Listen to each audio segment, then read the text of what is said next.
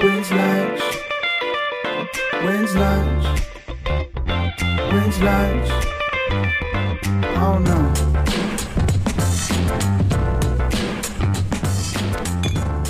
Welcome back to the number one podcast done on a balcony, When's Lunch. I'm here, as always, on the famous balcony, hanging out, and my name is Spencer. I am Matheson.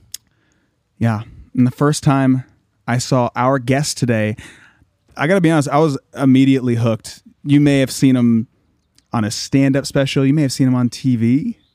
You may have seen him on America's Got Talent, which is also I guess, TV. TV. Let's give a little round of applause for our friend Michael. Yo, Yeah. What's up? How are you guys? we're good, man. Thanks so much for joining us. I love how you say it's the number one podcast on a balcony, which is true. I looked it up, and it is the number one show on a balcony. Hell yeah. Thank you. The so number much. number one. Yeah, it's it's not our ranking system. It's the CDC, the scientists. It's everything, Yeah. The CDC. You can't help it if the people have spoken. See, what thank are you you. supposed to do? Yeah, I happen to really agree with you. But honestly, like during the intro, when I said I was immediately hooked when I saw you, I want to say probably like 2.5 years ago, something like that, at the Improv.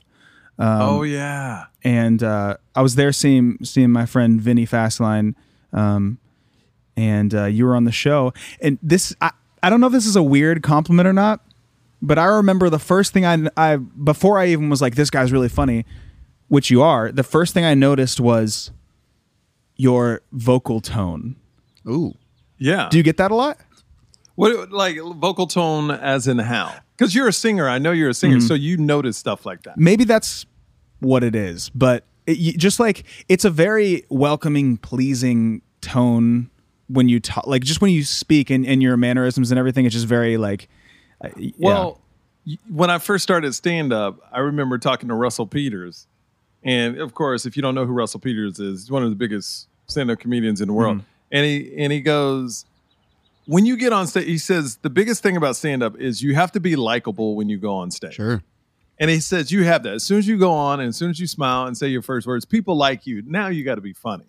So that's something I try to make people feel comfortable with me as soon as I step on the stage. And to hear you say that and hold that memory for 2.5 years, that means a lot. So I appreciate that. Yeah, man. I mean, that's literally what you just said. Like, that's the Russell Peters saying is what you did to me and all of my friends that were there that night. We're just like, I feel like I'm friends with this guy.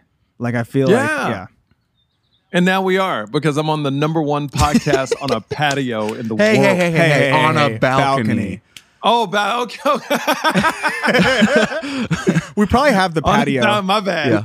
I disrespected the balcony. So this has been a good episode. We're going to get out of here, I think. This has been great. You complimented me. I disrespected you, and we're out of here. Yeah, that's what we do. We just have our guests on, we butter their bread, and then we get out of here. Yeah. And then dude, that would be a fantastic point. Can you imagine the podcast? Every podcast is like 2 minutes. Yeah. Just tell them what you love about them. Have them say one word. All right, thanks. yeah, we'd probably have more listens, to be honest with you. That's true. Yeah. Hey, you know what? You can always try new things. Yeah, That's what I do. I have one question. Are you being held captive in a basement? Or like where? Yes. This is where my wife puts me. I got to tell you, this is when I do my podcast. Actually, we're trying out new background. Okay, cool. I like it. I heard what Matheson said, but I like it. And we have a wood background, a fake wood background. Now, what I'm noticing about the brick is that like we're gonna have shelves in front of it, and we're gonna have little like knickknacks all over. So I think it'll look good, but the lighting is a lot darker. And on the other one, the wood, it's just it's like fake wood. This is fake too. Like, I mean, it's moving back and forth. And here's my picture of Dave Chappelle. There we go. Hell yeah. Meeting right there we go. Dude, super dope. Yeah, I got one of Richard Pryor coming. So I'm setting up my new podcast as well. So, yeah. Are you and Chappelle friends? No, I'm not friends with Chappelle. Okay. I'm friends with friends of Chappelle. Right. But it's not like being Chappelle's friend. You know what's funny about L.A.? you could be in a room with somebody, and in LA, people go, "Oh yeah, I hung out with such and such." Yeah. It's like, no, you didn't. Yeah.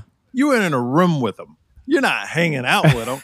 So I'm not going to be the guy. I've been in plenty of rooms with Dave Chappelle, but I don't know Dave Chappelle. It's so that's the funniest thing. We talk about this sometimes where, you know, in music and acting and even, you know, comedy and stuff, like I'll be at, I don't know, a random house party or dinner and someone will be talking like, yeah, and me, you know, Justin and I, we went, and someone's like, Justin who? Because they want you to say it, and they're like, oh yeah, they were Bieber. yeah. Justin Bieber, you might know him.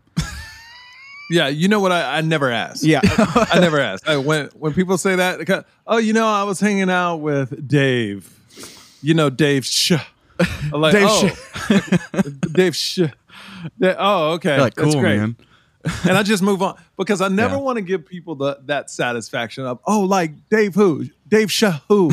You know? Yeah. And the worst is like when I had someone one time be like, yeah, no, you know, we were hanging out at Austin's house and someone said, oh, Austin who? And they said, oh, he goes by Post Malone, but we, you know, our friends call him Austin. I know. Oh my God. I threw up everywhere. I just want to choke those people out. I did actually.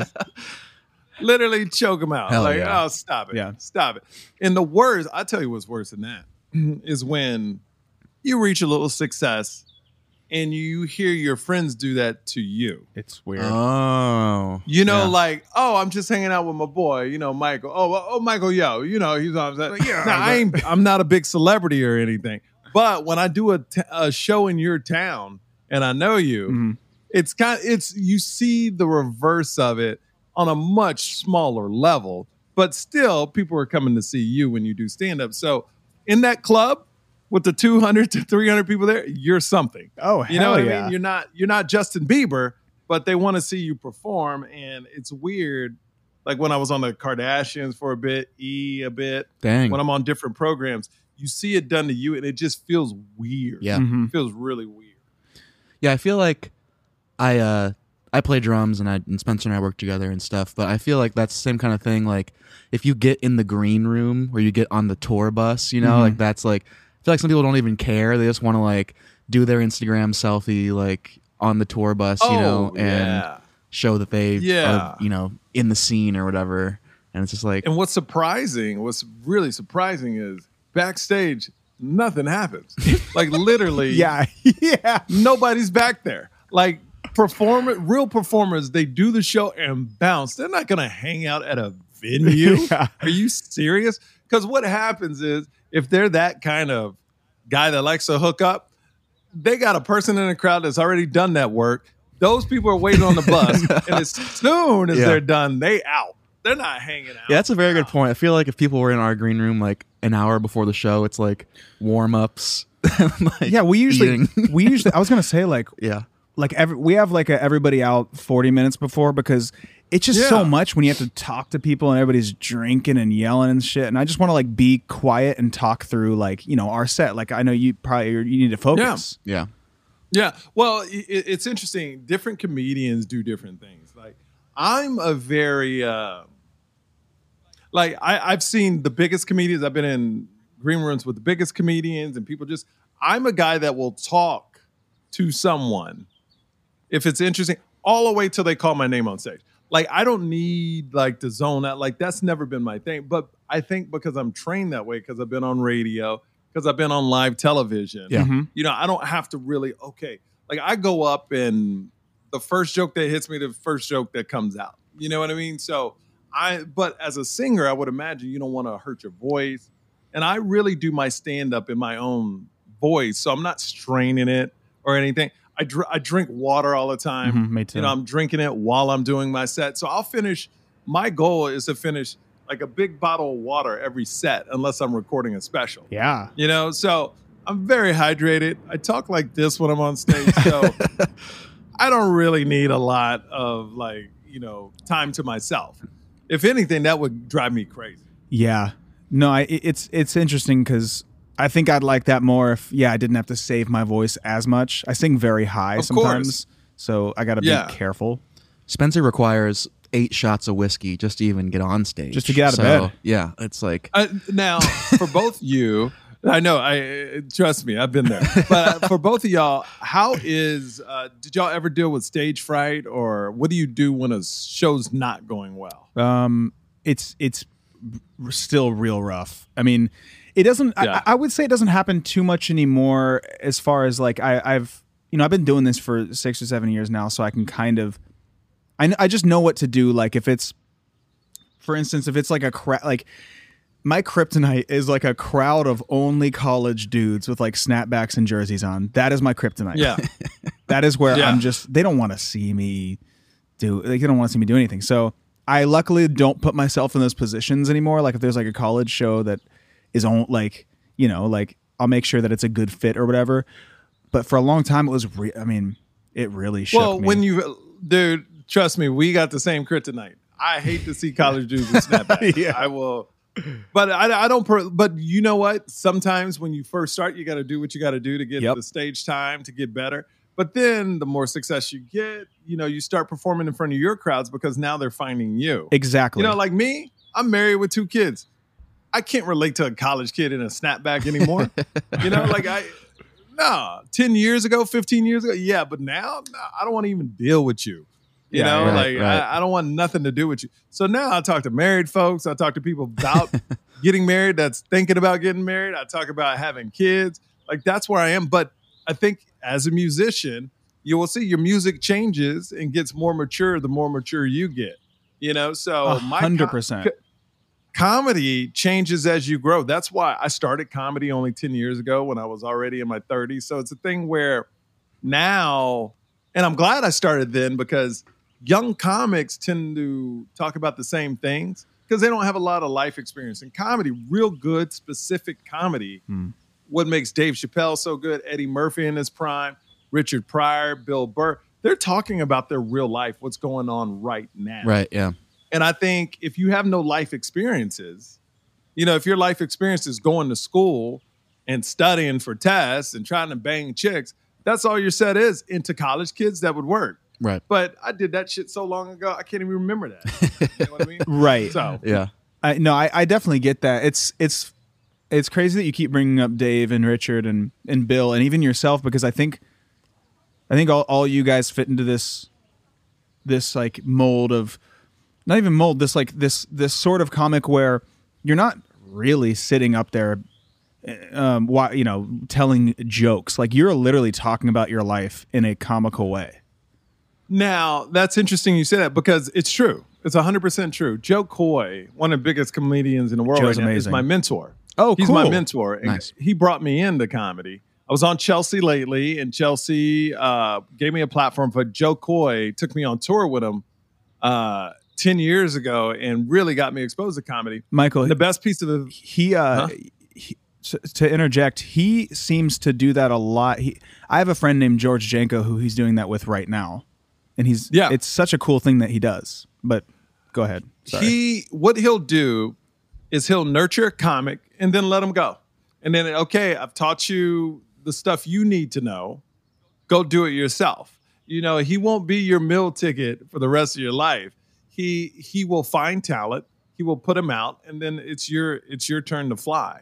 'Cause you know what I mean? So he did that for me, and the best piece of advice I took from him, he told me, if you ever sit down to write a joke, and this is for me, there's other joke writer comics that I respect, like a Mark Norman, like a Sam Morril. These dudes crush. They write jokes. But for me, his advice for me, because he said, I was like him. When we sit down to write a joke, don't do that. Sit down to write a story, a real life story, and then make that funny.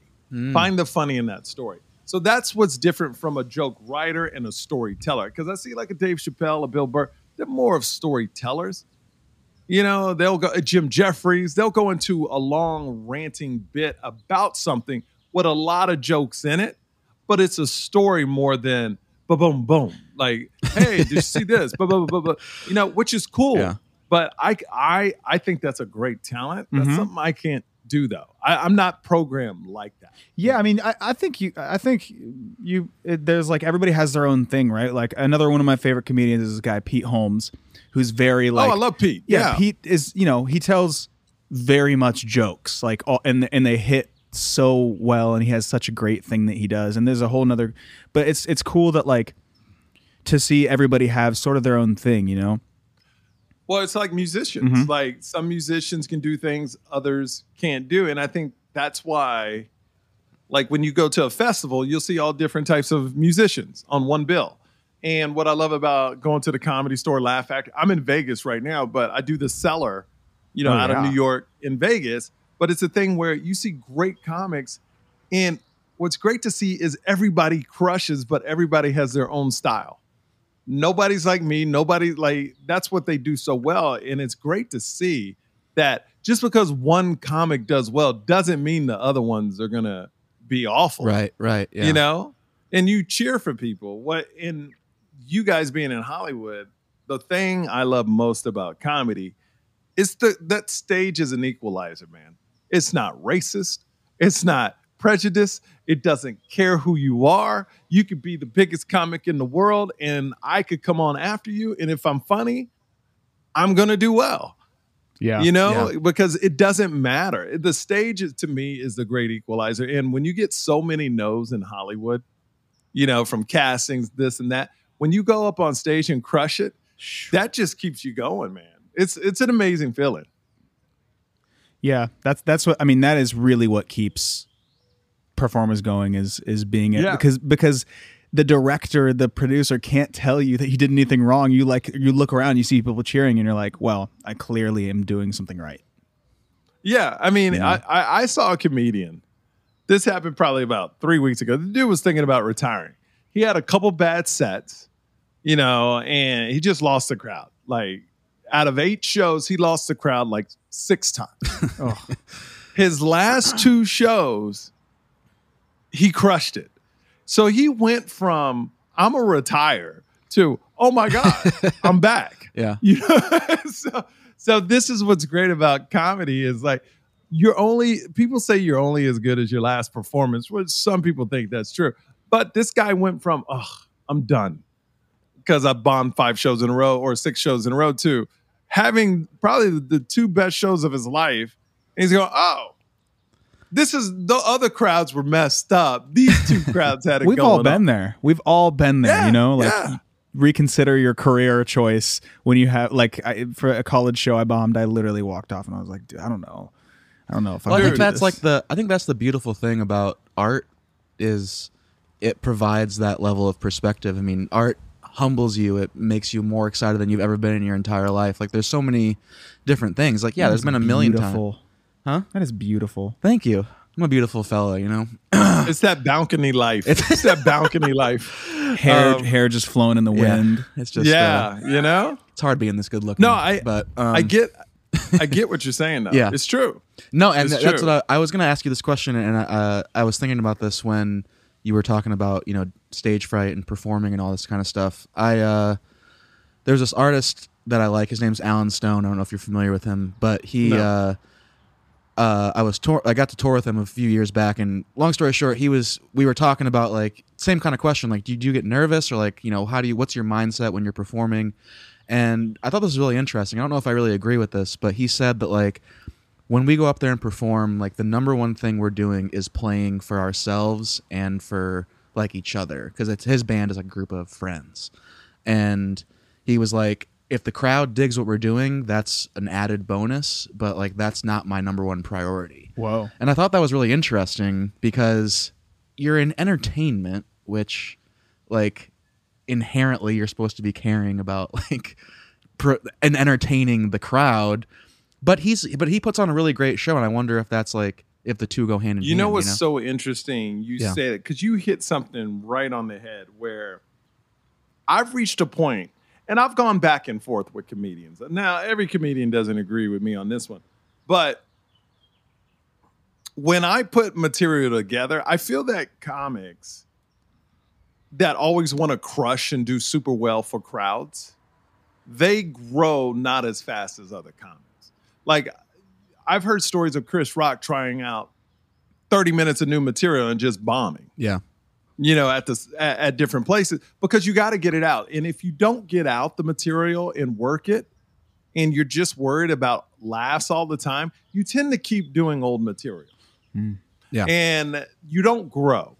You know, they say neurons spark in your mind when you try new things and put yourself in uncomfortable situations on stage. If you keep doing what you know works, you're not doing that. You're not growing. So I've gotten to a place now that I'm performing so much is that I will purposely go up every time and try a new joke or a new thought right off the bat and see where it goes. Because I know I have material to get out of it. Yeah.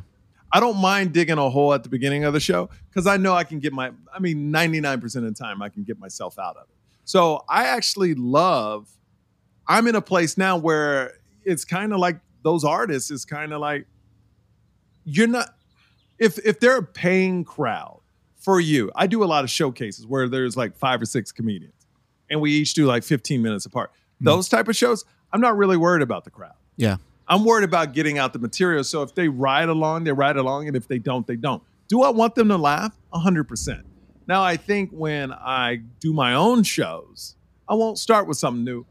I'll put it in the middle. I'll make it more like comedians do because you want people that pay money to have fun at your show Right, and exactly. like it. Yeah. But I think the better you get or the more seasoned you get in anything, the crowd is less important, as in not that you don't care about them, you're working on your art and they start to appreciate the way you work, if that makes sense. That totally makes so sense. if I'm Yeah. going into something going, hey guys, I'm gonna try out 3 new jokes today, you're gonna hear them first and I'm gonna let you know they're not good right now. So they love that you were honest with them. Yeah. And they're on board to hear something new. So then when they see it in the special, they would go, oh my God, I saw that joke when it was horrible. And now so they've been along for the journey. So that's how I feel that you care about the crowd, but the more comfortable you get with the crowd, the more honest you are with the crowd. And they don't care if you're not making them laugh all the time because they want to hear real shit from you. Yeah, that's what I mean, everything that you just said, you can't learn that starting out in like you can tell just from your couple of paragraphs there that you've done this for a long time and you've learned a lot. Oh yeah. You know, my worst experience was a college gig. A kid raised their hand and goes, when you going to be funny? shit. But you know what? To them, I wasn't because I was already I was doing it for the money. And anytime you do stuff for the money, like I didn't want to be there. I didn't have anything in common with them. I would move past the single life. I had nothing, and I wasn't going to do research to find out what kids thought about. Like I wasn't watching their show.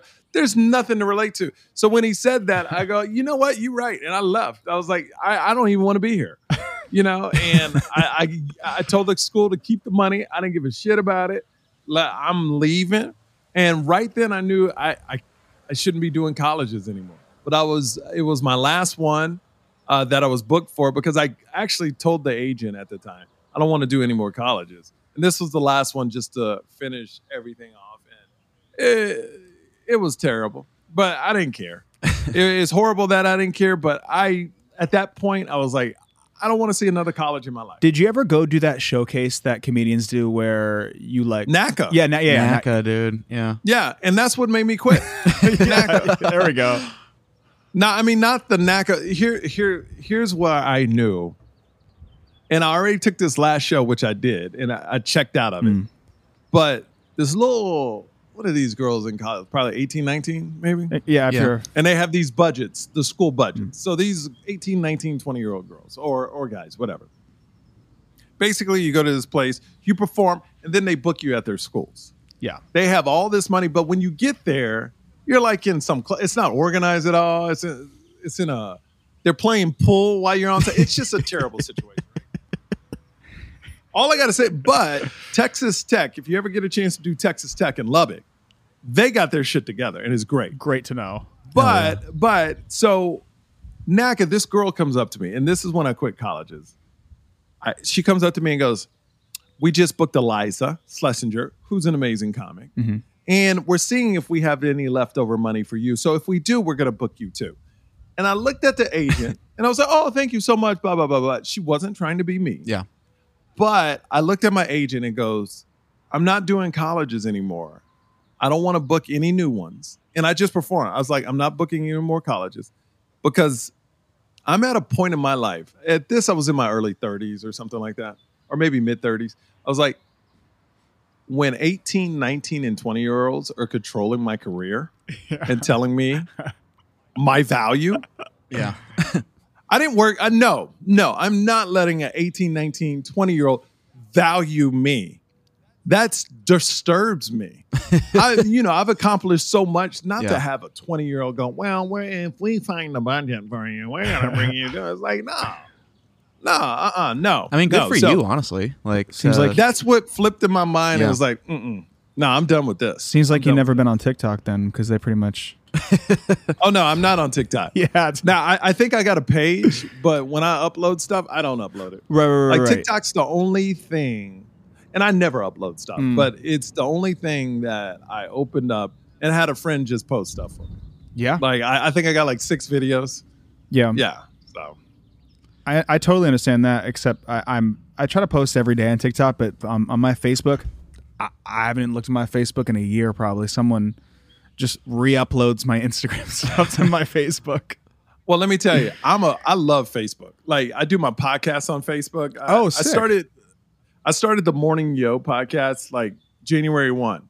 And my page only had like 20, 30,000 people. And now it has 190. Nice. Now, the algorithm is all messed up because you can do like 190,000 people on your page, but only like 1,000 people see your videos, 1,500. right. Yeah. But the minutes they watch builds up. And man, here's the thing. When I do shows, I advertise through Facebook. To me, it's the mothership. I don't care what everybody says about it. Eventually, it's going to all come back to Facebook anyway because they're the mothership. Well, dude, and also It's too big. it totally depends on your audience and your demo, Yeah. because like, I mean, Facebook, I guess if your fans are 17 years old, you might not be the best place to No, advertise. not at all. But Yeah. if your fans are, 28 years old, 31, 25, 40, whatever, like you're right. That's the mothership. People with families is Facebook. Now, my mom's on Facebook. So, I mean, it's over. Like, I know, like, families are on Yeah. Facebook. So that's where my audience is. Like, mothers at work are watching Facebook videos. Fathers at work, and dudes, more like bro dudes, like UFC and those type of dudes, they're on YouTube. Yeah. Yeah. You know what I mean? And that's not really my audience. I'm starting to get into UFC. I want to do Muay Thai and stuff like that just to get in more shape. But like I know by ticket sales, Facebook is my outlet, and that's what I focus on. Yeah. You and Rogan can fight each other. Oh no, hell no, he would kill me. Rogan has gorilla legs. The dude is absolutely huge. Yeah. This dude is ripped. Like, traps it's on his crazy. traps. Oh my god, it's like no way I would fight that dude. He would kill me, like literally Yeah, kill he me. would. He feels like he's just like graduated into this new mysterious plateau of just like real fame. It's like him and Chappelle now, that are just It's great to watch, man. Yeah. I celebrate everybody's success. I don't care who you are, because it's great that he was into things nobody gave a shit about 10 years ago. Yeah. And now everybody gives a shit about him, but he was first. I describe it like Howard Stern, shock jock. He was the first shock jock. Then after it got big, everybody wanted to be a shock jock. I tell everybody, if you're the first at something, it's a big deal. people remember that, mostly. Like Rogan's going to go down, Adam Carolla too. Like those two are going to go down as the pioneers of podcasts. Like I listened to the Joe Rogan, Dave Chappelle podcast, and it was amazing. Yeah. Dave said you were liking things that nobody, like Rogan told stories of people like, why are you going to watch people fight? Yeah. Questioning him. Yeah. And he was just like, I love it. And like I mean, it's just great to see. Like I met him 21 years ago on Fear Factor when he was the host, and I was Damn. so yeah. Here's a question. So obviously, I know you because of your comedy, but I didn't know until I think today maybe that you were like, I guess, a correspondent on E.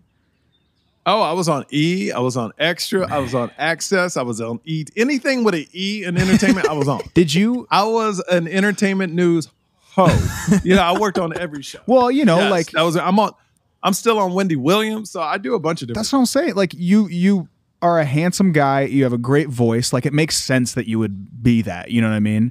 Well, you know what's interesting is Well, I am handsome. so. no, you're handsome too. Both of you guys are handsome. But the thing with that is, I got to a point when you work on entertainment news, you're always giving gossip, and I got to the point where I didn't want to really be that guy anymore because your job revolves about asking questions about gossip. Now, when I'm on Wendy Williams, I'll tell the story. I'll give my opinion, not gossipy, literally my opinion, and then we move on. Wendy will say her thing. I'll say my thing. So I'm not down to be on a show like as of right now going, well, Britney Spears just came out with a new video and she's wearing this and blah, blah, blah, blah, blah, blah, blah. Here's a clip. Whoa, isn't she cray cray? You know, like I'm not that guy. Did you ever like in this world of being a correspondent, did you ever have, I'm sure you had quite a few wild instances of talking to people, but was there ever one that you're just like, that you can think of that was a horrible moment or a shocking moment or just like a funny time? A horrible moment to one of the nicest people in the world. So, Regis and I love this woman. And one day I want to apologize Mother to her Teresa. No, right? Punched her right in the throat. But Anna Faris, right? Yeah. I love Anna Faris. Like, she's such a sweet person in real life. And she was doing my radio show. Now, my radio show at the time was on entertainment. It was called, there was a magazine called Entertainment. I remember that. Or something. I forgot what it is. Yeah, or I don't know if it's still out or whatever. But she just literally, it came out the day before. Chris Pratt told everybody why they divorced. Shit. And I talked to the publicist. I go, we can ask anything, right? And she goes, yeah.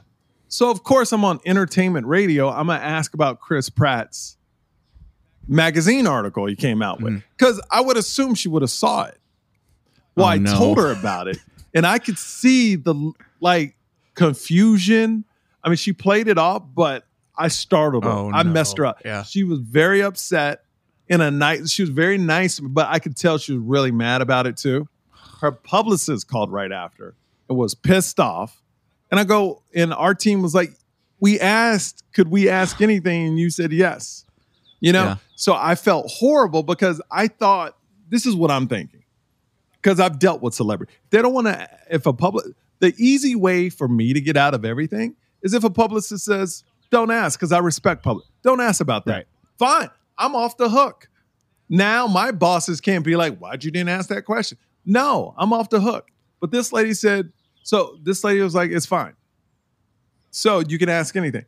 So I thought she was prepared for an answer because that's what celebrities usually do. Of course. An article comes out, they go over with PR. Okay, here's what you're going to say. So I thought in my mind, I'm thinking, oh, they're going to use this show to make a statement about his comments. And then that'll go everywhere. Yeah.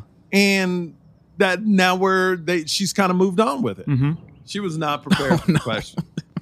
And I felt when I say I felt I felt awful.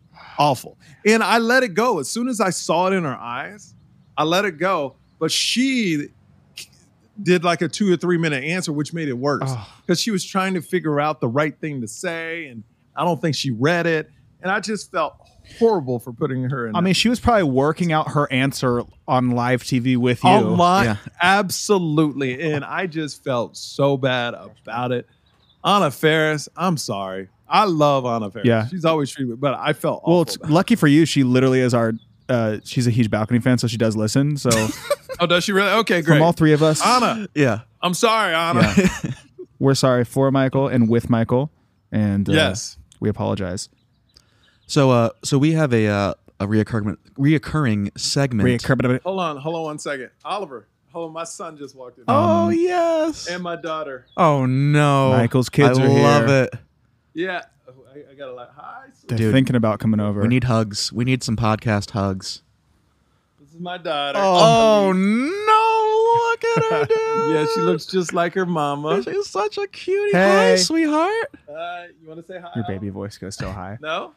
Okay, hang on. I got to lock this door. Dude, do your thing. Hi, baby girl. Hang on 1 second, You're guys. good, man. I'm going to pee. It is time for an ad.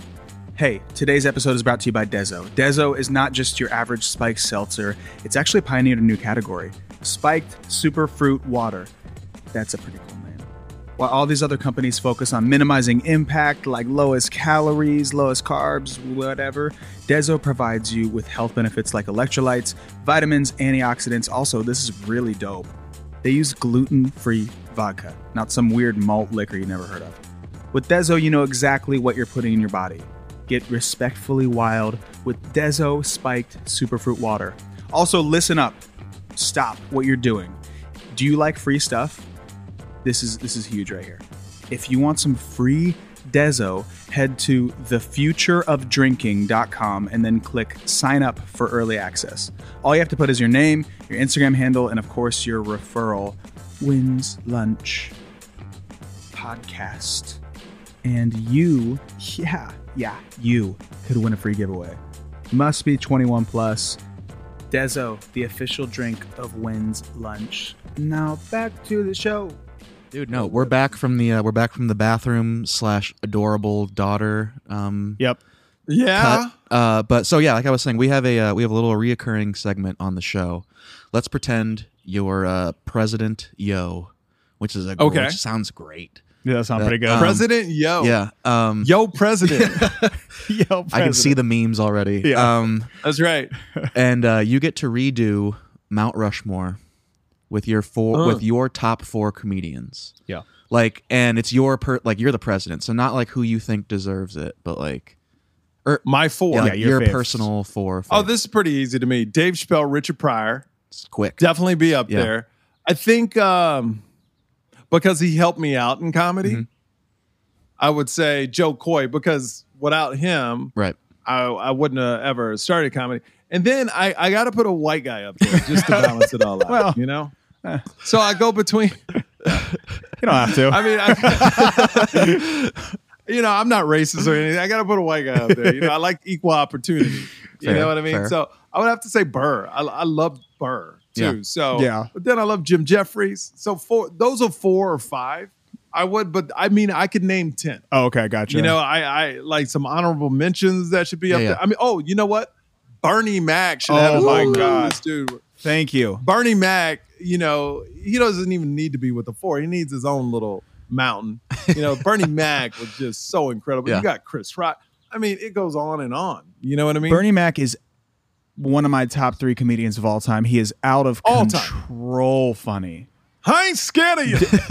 I ain't scared of you. Like even his sitcom is just like wait, he's way too funny for a sitcom. Like he's just Yeah. he is just like he talks and he's funny. I love him, man. He's like, listen, America. Yeah. America. Yeah. Listen, America. Dude, you know what he was great Listen, in? America. That boy ain't right. Like, He was great in those Oceans movies. oh He yeah. was. And he was was funny really too. good He at- got a smaller role, obviously, but he would get those one-liners, those little zingers in every once in a while. Yeah, like Bad Santa, like his few lines in Bad Santa, Yeah. he's fantastic. I mean, that's Bernie Mac was just the man. Yeah. And that Def Comedy Jam thing where he blew up was just amazing. If you don't know Bernie Mac and you listen to this podcast, go back, Do yourself. just Google Def Comedy Jam Bernie Mac and watch the whole story. They did a behind the story of that set. Wow. It's amazing to see why he did what he did on that show. So it's amazing. What do you guys know about this movie? It's a deep cut Bernie Mac movie. It's called Mr. 3000. yeah, dude, the baseball movie. Hell the yeah. baseball? Yeah, I saw that. Yeah. Deep cut. I just rewatched it last week. Hidden track. Yeah, it's Hidden track. a little hidden track, and it's it's like a really cheesy 2002 movie or something, but it is fantastic. Like he's so funny in it. Yeah, he plays like a baseball player wanting to make a comeback, right? Yeah, he like retires with 3,000 hits exactly, and then they look at their But record. it's one left. Yeah. And he has to go back like 10 years later, and he's just like older, but he's still cocky. It's really good. Yeah, I enjoy that movie as well. I mean, Bernie Mac was. I got to put him on the mountain, but he's on a. I mean, he was just next level. Yeah, he has his own in front of Mount Rushmore, and then you can go behind. Yeah, I like thinking Of about course. what face Bernie Mac would be on Mount Rushmore. Like, mad or smiling. Is that what Yeah. you mean? right? Yeah. I think that sarcastic smile, like the Yeah, that's it right there. like Yeah. Exactly. Like that he had a smile, but it was like, you about to do some shit smile. Like, I'm ready for your shit smile. You know, like, I don't know, motherfucker. You know, like that. Hell yeah. Exactly. Well, that's an astute presidential Mount Rushmore there. So, You know, it's pretty solid. Yeah. I'm not gonna lie to you. It's pretty It's solid. rock solid. I'm patting myself on the back right all right, you get one rock joke and that's it. It's rock solid. It's rough. Do you got time for a couple more questions, or I know you Yeah, got to go? let's go for it. Okay, let's do it. I was thinking about this. I won't out this comic, but I was at a show one time. Long story short, I was at a show one time, and there was a heckler in the crowd, and this very famous comic did not handle it. Was I there? very well? Oh no! I you weren't skipped that there. show. And this dude's girlfriend was filming, and he ripped the girl's phone out of her hand, threw it against. It was a serious blow up.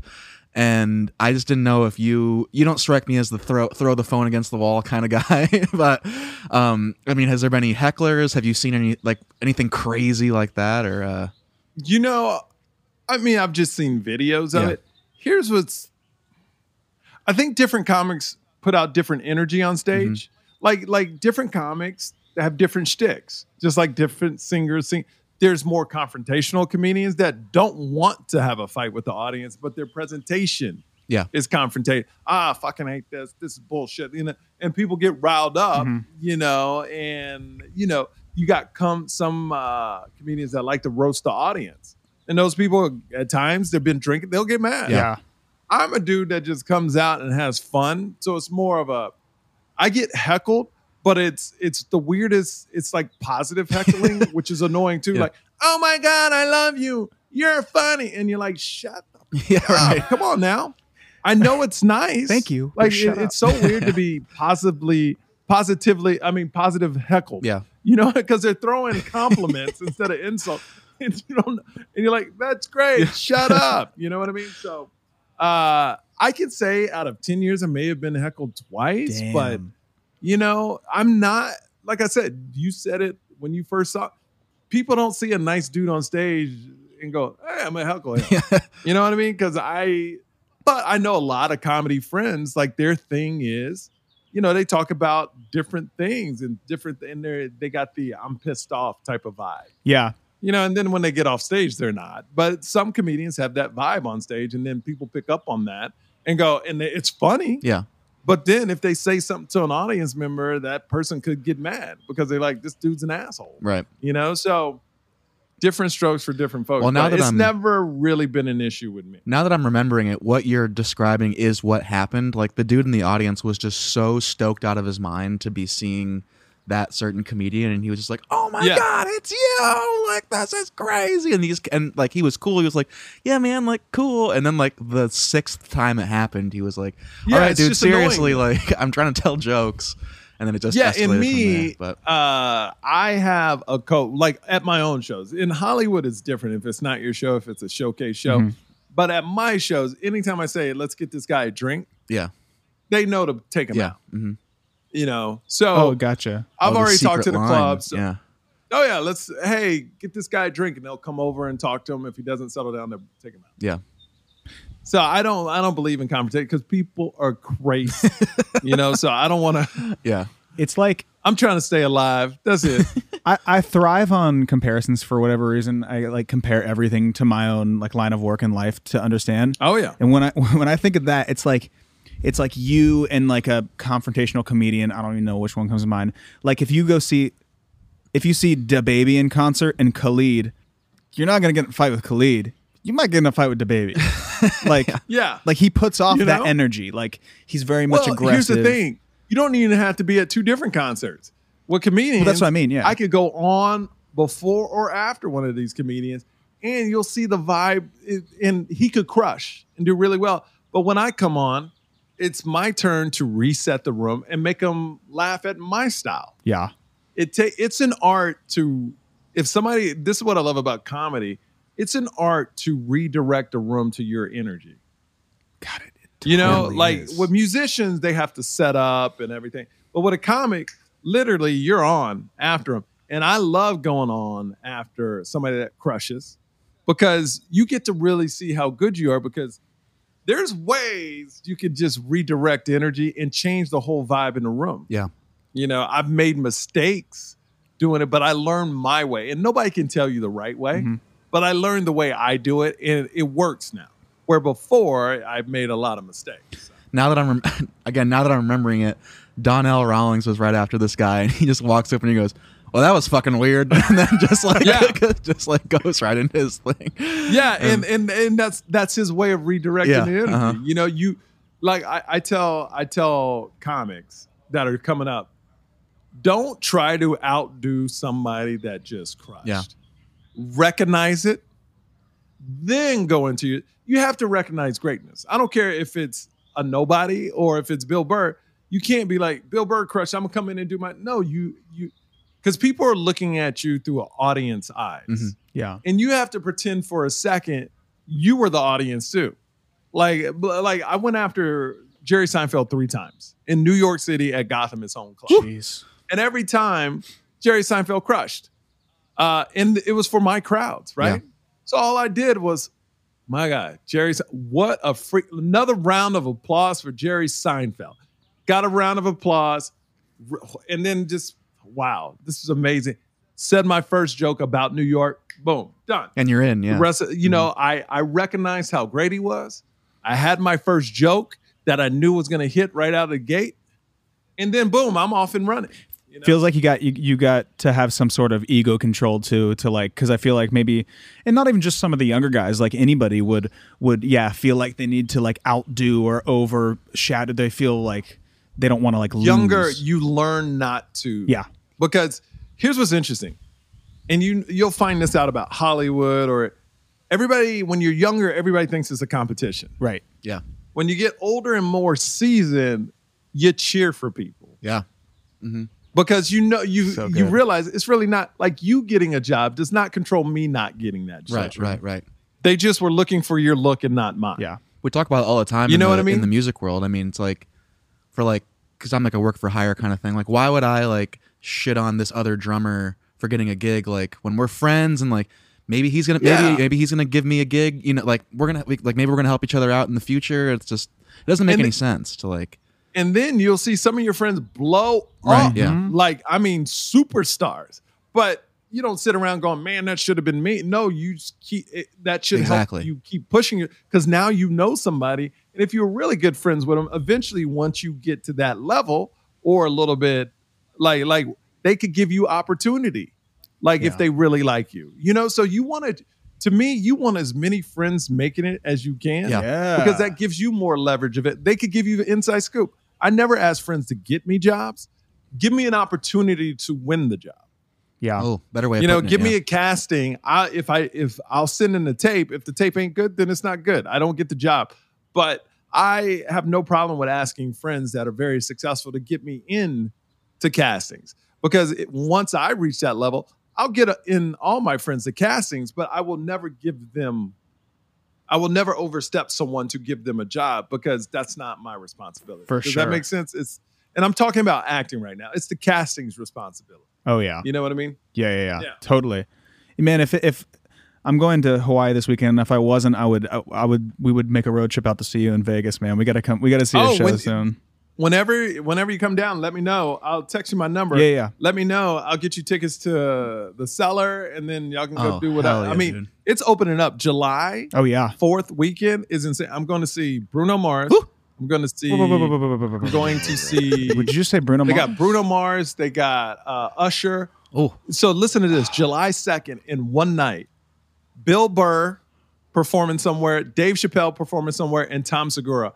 All 3 different hotels. Are you Bruno trifecta? Mars, July 2nd. Oh! There's like 7, and everything's sold out. Like Vegas is on fire for the July weekend. what the fuck I'm here is for it. going on? I'm That's coming. awesome. I'm gonna come Dude. and I'm gonna break in. Yeah, exactly. We're gonna break in. We're coming to see Bruno. Yeah. Have you ever seen Bruno perform? In Las Vegas at the Monte Carlo.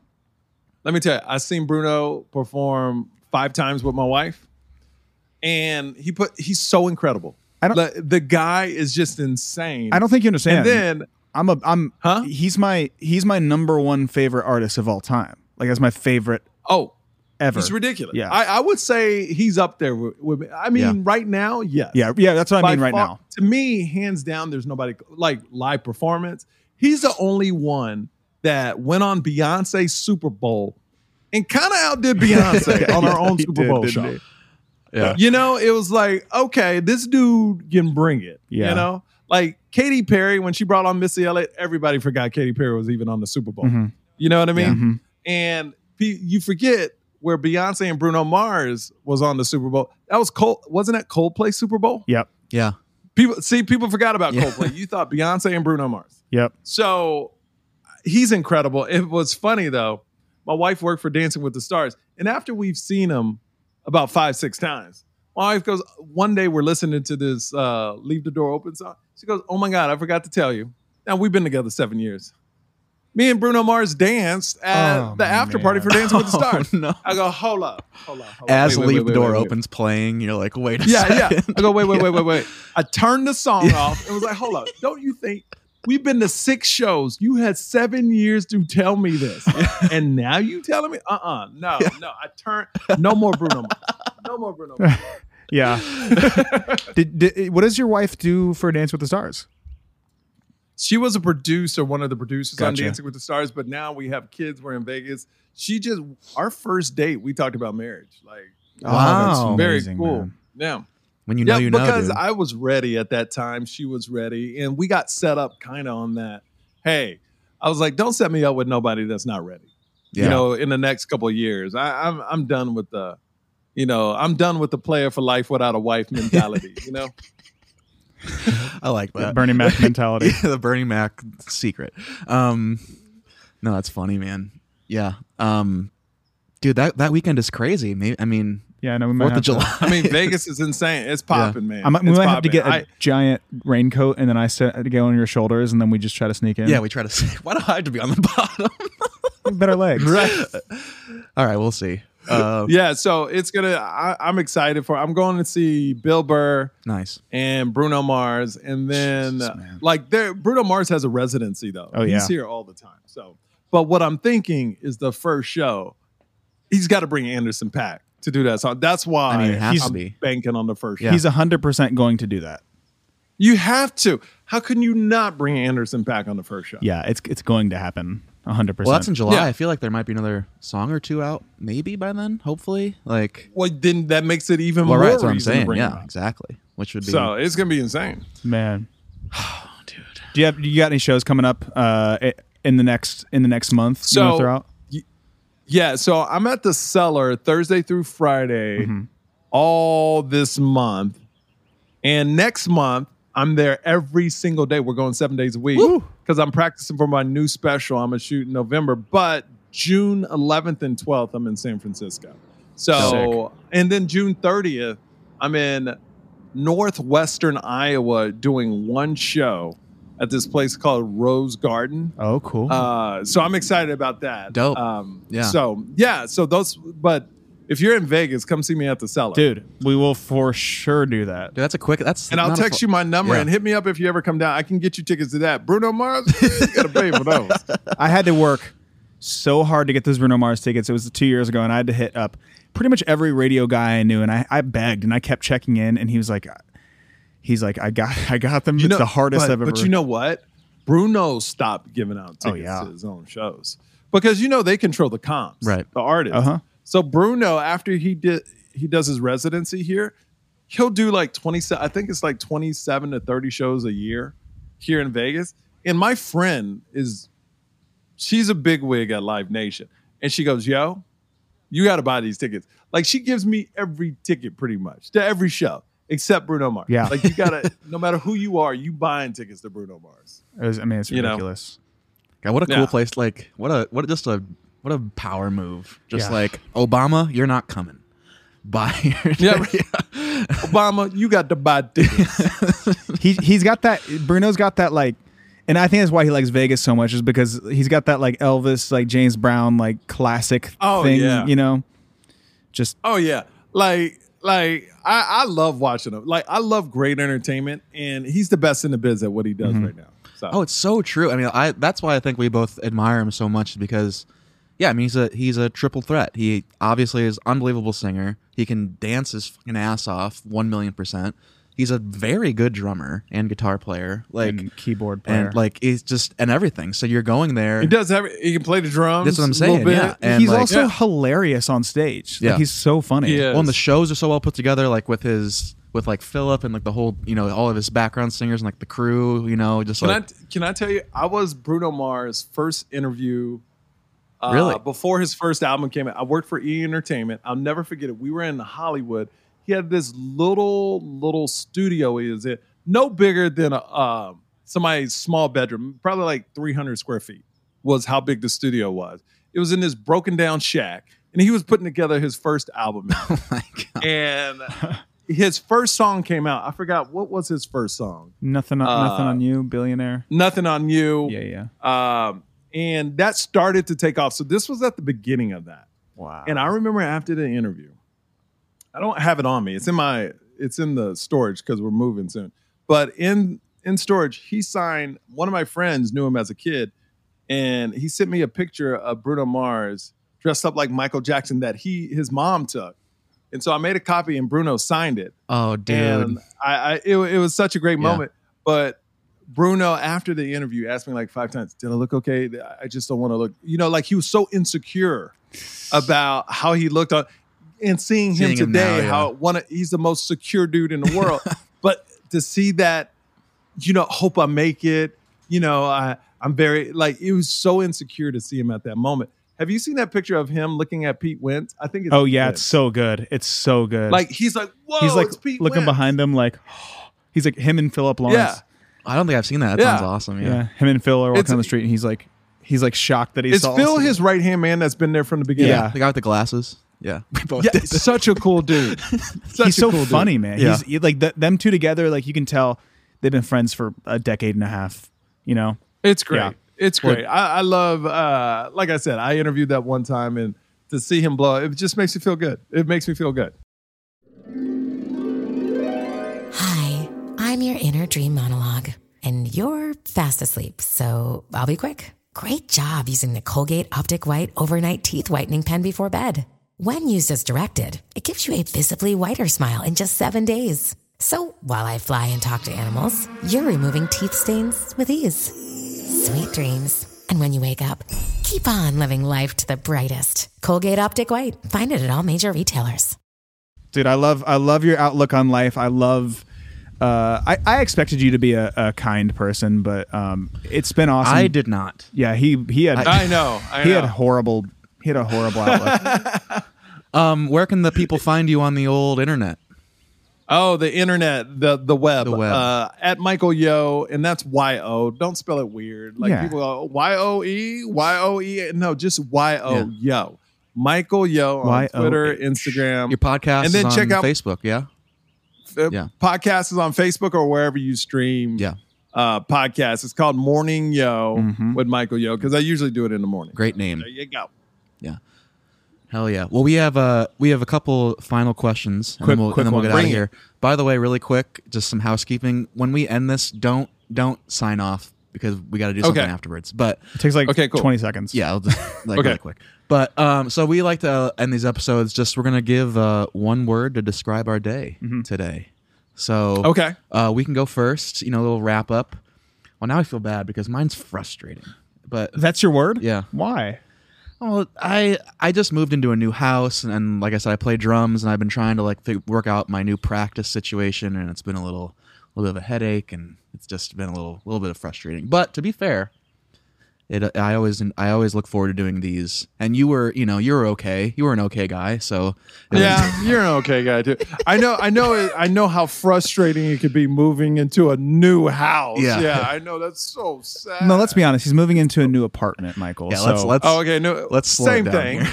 we I do call it a house. we do well here, but we don't do that well. Yeah, let's I'm gonna say my word is better, and I say that because I got my vaccine yesterday morning, Hey, there you go.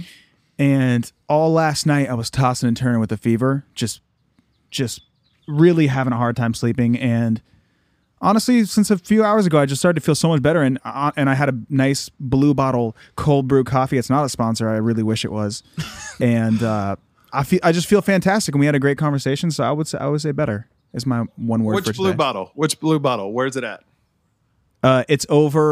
It's by me in Studio City. Do you know where that Trader Joe's in Mendocino Farms is? Of course I do. I know. I used to live in Studio City before I moved. Yeah. Yeah, dude. I live I'll tell you, 3 blocks away from Aroma. We were about a half mile away from each other. I'll tell you where as soon as we end. Give us So that my one word is grateful. Hey. Grateful. Hell yeah. That's it. I mean, I'm grateful that I'm alive. I'm grateful for my wife. I'm grateful for my kids. I'm grateful I got to do this podcast. So that's my outlook. Every morning I wake up and say what I'm grateful for. I'm grateful just to be breathing. So there you go. Seems like you got it all figured out, Michael Yo. Dude, that's a great attitude. We're trying. We're For real. trying. Well, we have one final question, and we just need a gut reaction. Gut Ready? reaction Yep. answer. Here we go. 3, 2, 1. When's lunch? Whenever you want it to be. Hell yeah. Michael Yo. When's lunch? When's lunch? When's lunch? I don't know.